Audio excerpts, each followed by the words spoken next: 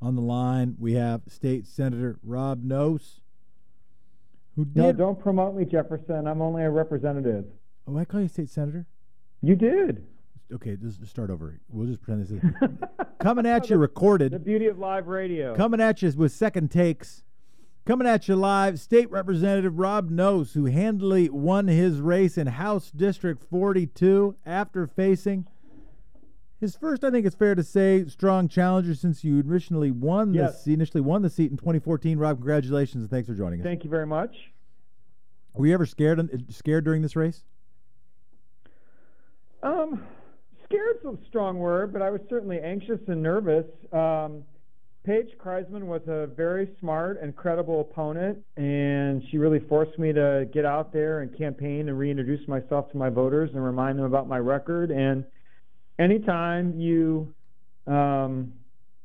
garnered endorsements from folks from organizations, unions that used to be supporters of mine. And so, that was certainly a disappointment and made me anxious as well. But I think at the end of the day, I was able to remind voters of my record and that, in spite of my vote to rein in the cost of PERS, I've been a progressive champion for lots of things that working families in this area of the world care about. So you started to answer it already, but what did happen there? On Tuesday, the Oregonian headline said, Rob Noce defeats challenger for his Southeast Portland seat after being abandoned by unions. You came from the labor movement. So I wasn't completely abandoned. I kept my own. The union that I work for, Oregon Nurses Association, stood by me. I also got the endorsement of the United Food and Commercial Workers. And I think, having the support of two unions that are really on the front lines right now of what we're experiencing with COVID-19, those endorsements certainly didn't hurt my reelection, along with the Oregon League of Conservation Voters, Planned Parenthood, Basic Rights Oregon. These are important organizations to voters in this district. And, I hope to get back in the good graces of the public sector labor movement. I care a lot about workers and the services that they provide. And, hopefully now we can try to move on and get past it. So we're talking about SEIU, OEA, AFSCME, and AFT. So SEIU stayed out of the race. They just decided not to endorse so they never opposed me, but they never helped me either, unfortunately. And AFSCME put in a couple grand, but could have gone bigger. OEA and AFT, what happened there? Well, so OEA actually provided the largest contribution to my opponent that she received. The Portland Association of Teachers not only endorsed her, but donated $10,000 to her race. And we were talking to Joe Basler of AFSCME about Mark Hass's race and now Shemia Fagan's race. He was saying, listen, it wasn't all... isn't that exciting, right? It's really interesting. Sure is. Is that our support for Shemia, our opposition to Mark Hass, wasn't just about the PERS vote. It was also about, sort of a long-standing record of not knowing where he stood on our issues. For you, do you think that OEA and AFT and AFSCME going for Paige Kreisman was almost entirely about the PERS vote? That's what they pretty much intimated. I hope that was the case. And I understand the significance of that vote as a union person. I've bargained retirement benefits in the private sector, so I get it. I think that's the only anti-union vote, in terms of the AFL-CIO scorecard or any other union scorecard that I've ever taken. And, I could make an argument that was a vote in some ways to stabilize that pension and save it, but we can save that for another day. Well, I don't know, because in another day we might want to be talking about other topics. So I think that's an interesting argument.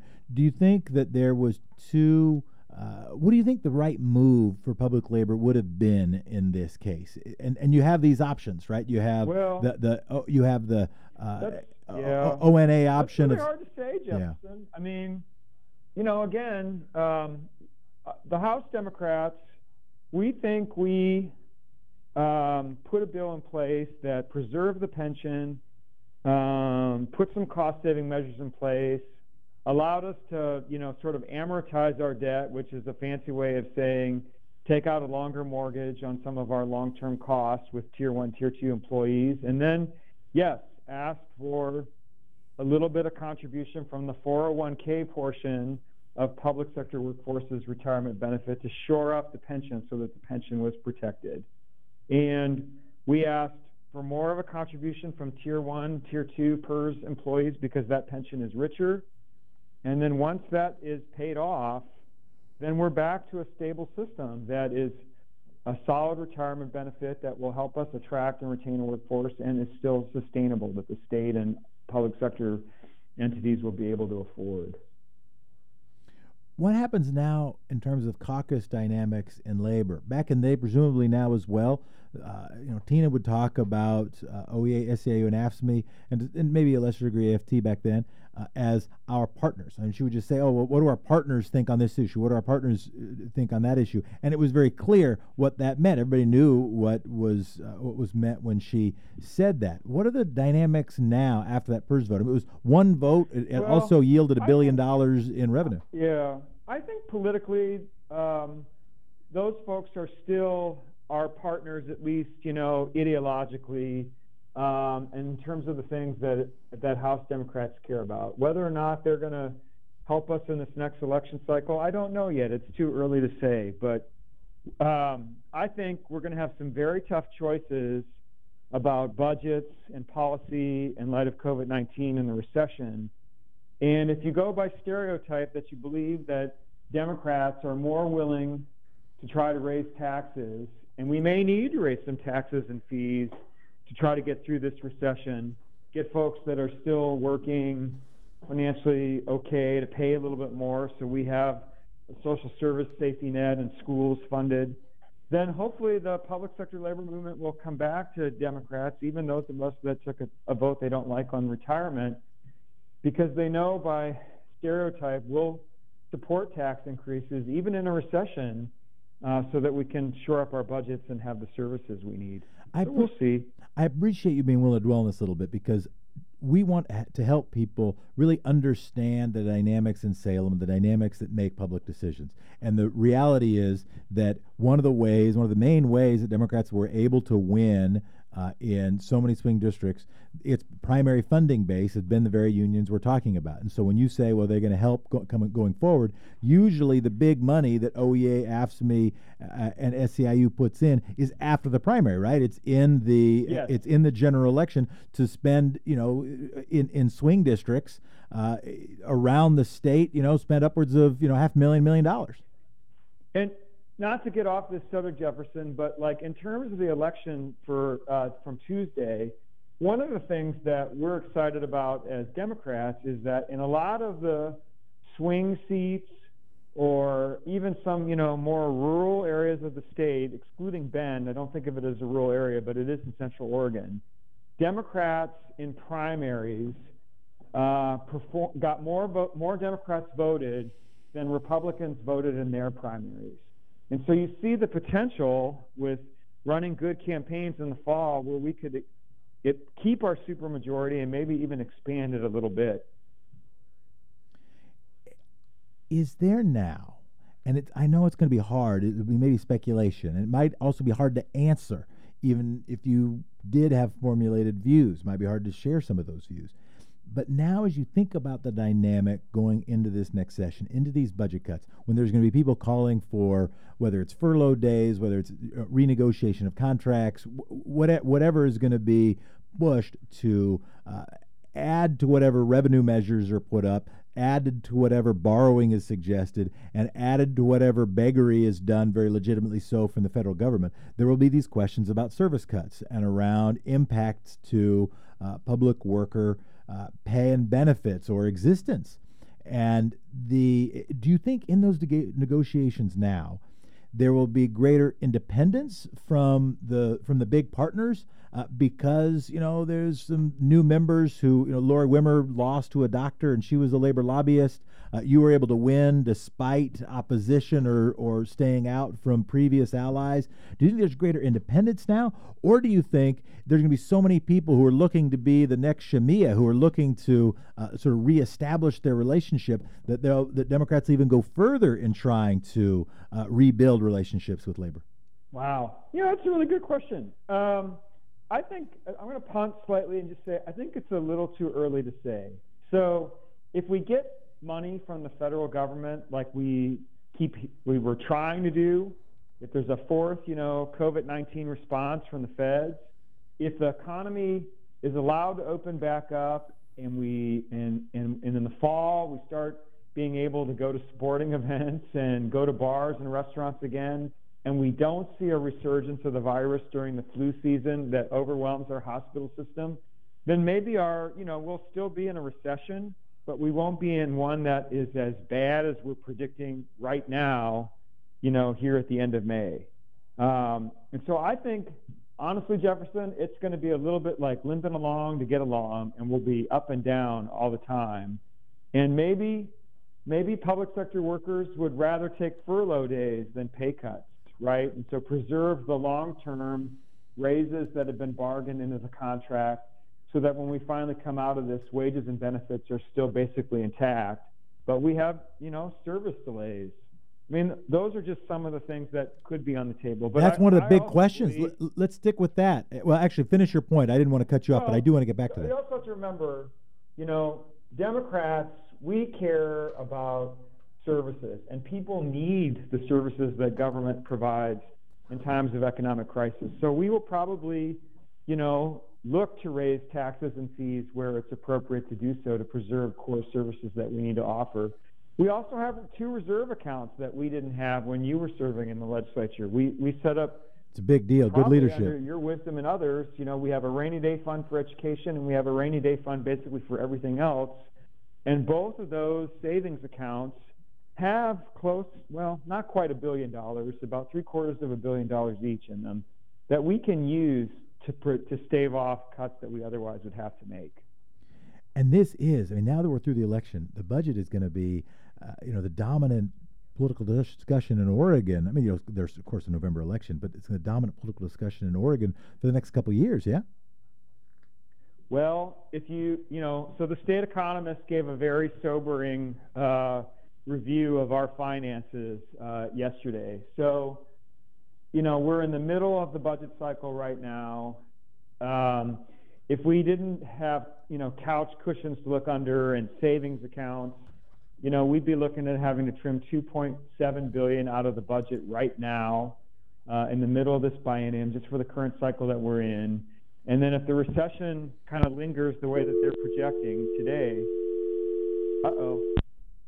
there? Yeah, I'm here. Go ahead. Okay. And then if the recession lingers the way that they're projecting, we're looking to be short $5 billion in the next budget cycle. So we could have deep challenges. That's a lot of money. To address those deep challenges, there are a bunch of moves. I suspect all of them will be used to some measure, and the question will be, how much is one using the other? I can think of at least 5 or 6. That includes cuts to services themselves. That includes cuts to pay or benefits. Cuts to services more like a furlough day. Cuts to pay and benefits is self-explanatory. That includes taxes. That includes borrowing. That includes begging the federal government. And that includes using reserves. One of the big tensions, it seems to me, is the question you already said, is between furlough days. We'll just start doing 4 days. We'll do less work. There'll be fewer people. There'll be less DMV to go to. There'll be home care workers. Maybe we'll take days off. There'll be just less services versus saying no, take a little trim. And it seems pretty obvious where where public labor is. Where do you think your colleagues are? Where are you on that kind of dynamic? I think we don't. Because we don't know the magnitude yet of what help we're going to get, I think, honestly, we don't know. Yeah. I would say stay tuned on all of that because it's just now getting started. So Wednesday was a big day. We know how bad it is. We've got the governor's sort of across-the-board cuts that we know we won't do. That's why the legislature will come into session so we can be more surgical and not just, make every agency, every department take a 17% cut in their budget. And the legislature is the only entity that can allocate money out of the reserves as well. And I suspect that we'll do some of that. And so I would just say, let's check back in at the beginning of June when I think a little bit more of this starts to shake out, when we know when we might have a special session. Looking at the legislature going forward, Mitch Green, certainly, I'm sure a dear friend of yours. He's like my best mentor. So many of us admired. I myself very much included. Liz Kenny Geyer, now retired. How do you see some of the caucus dynamics shifting going into the next session? Well, one thing that's going to be, I think, very interesting, a good change, is that our legislature will now be more diverse racially and ethnically. Last session, 2019, was the most diverse Democratic caucus that we've ever had. And with the election of Wednesday Campos,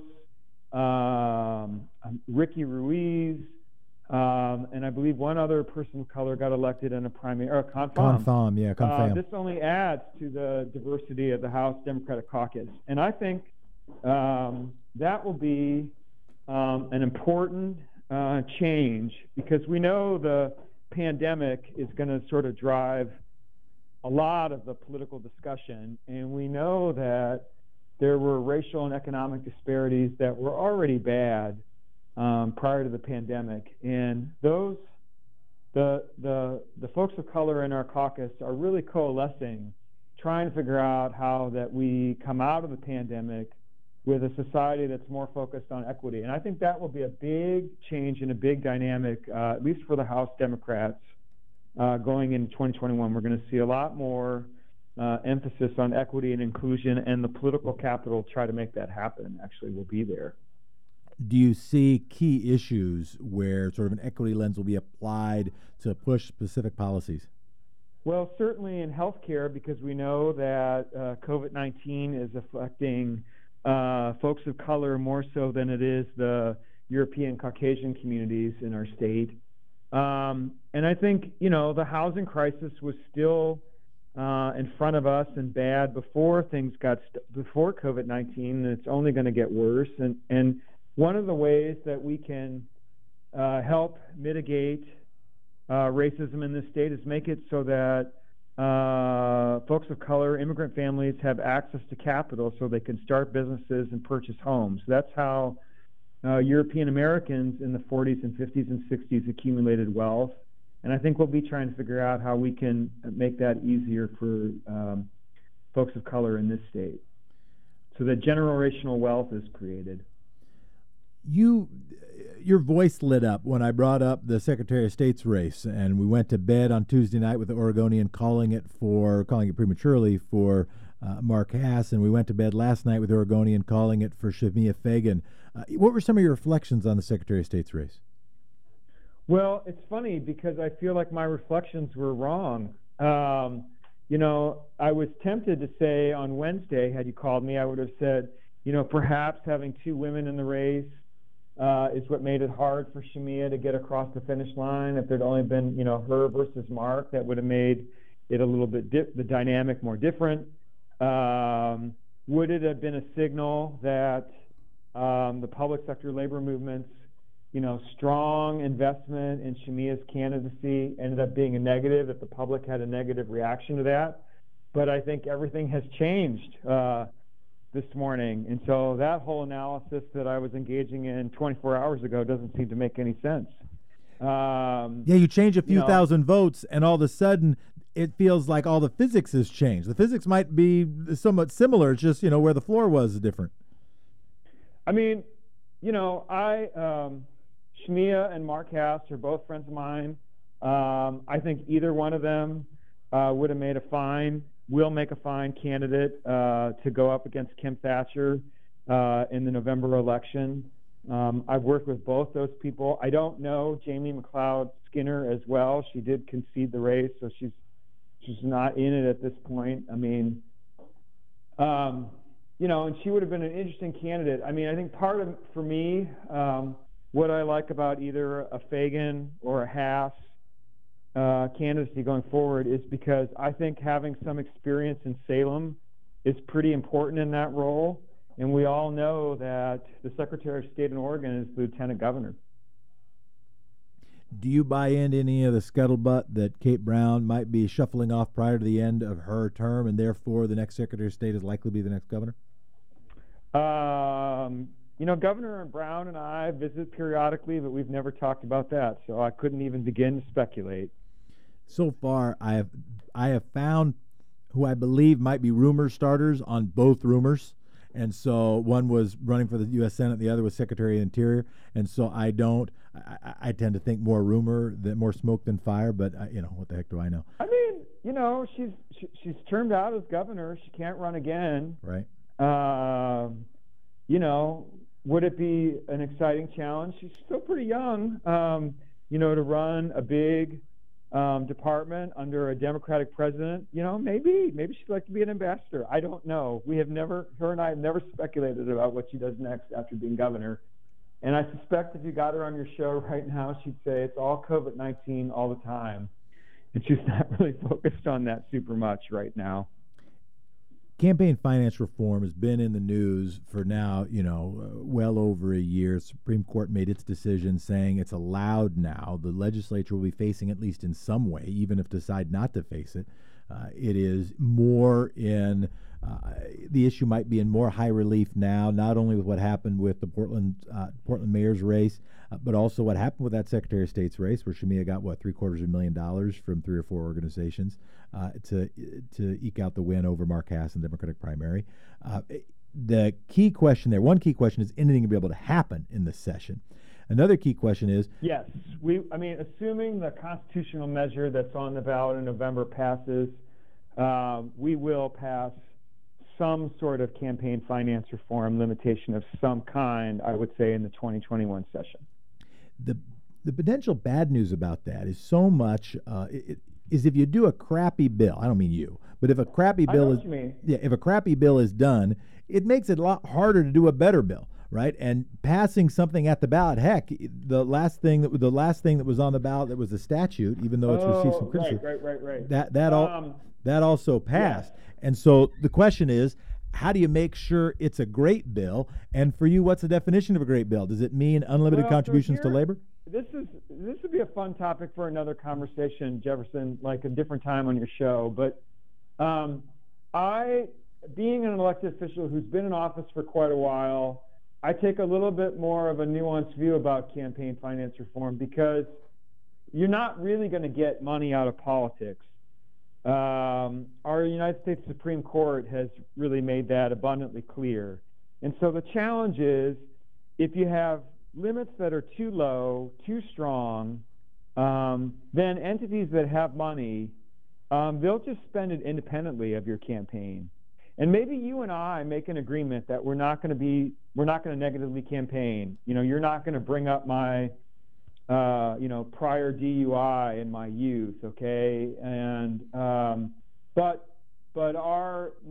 your supporters don't care about that, or they make a decision that they're going to reveal that anyway because they know it's good fodder, and it'll make it so that you have a better chance of winning your election.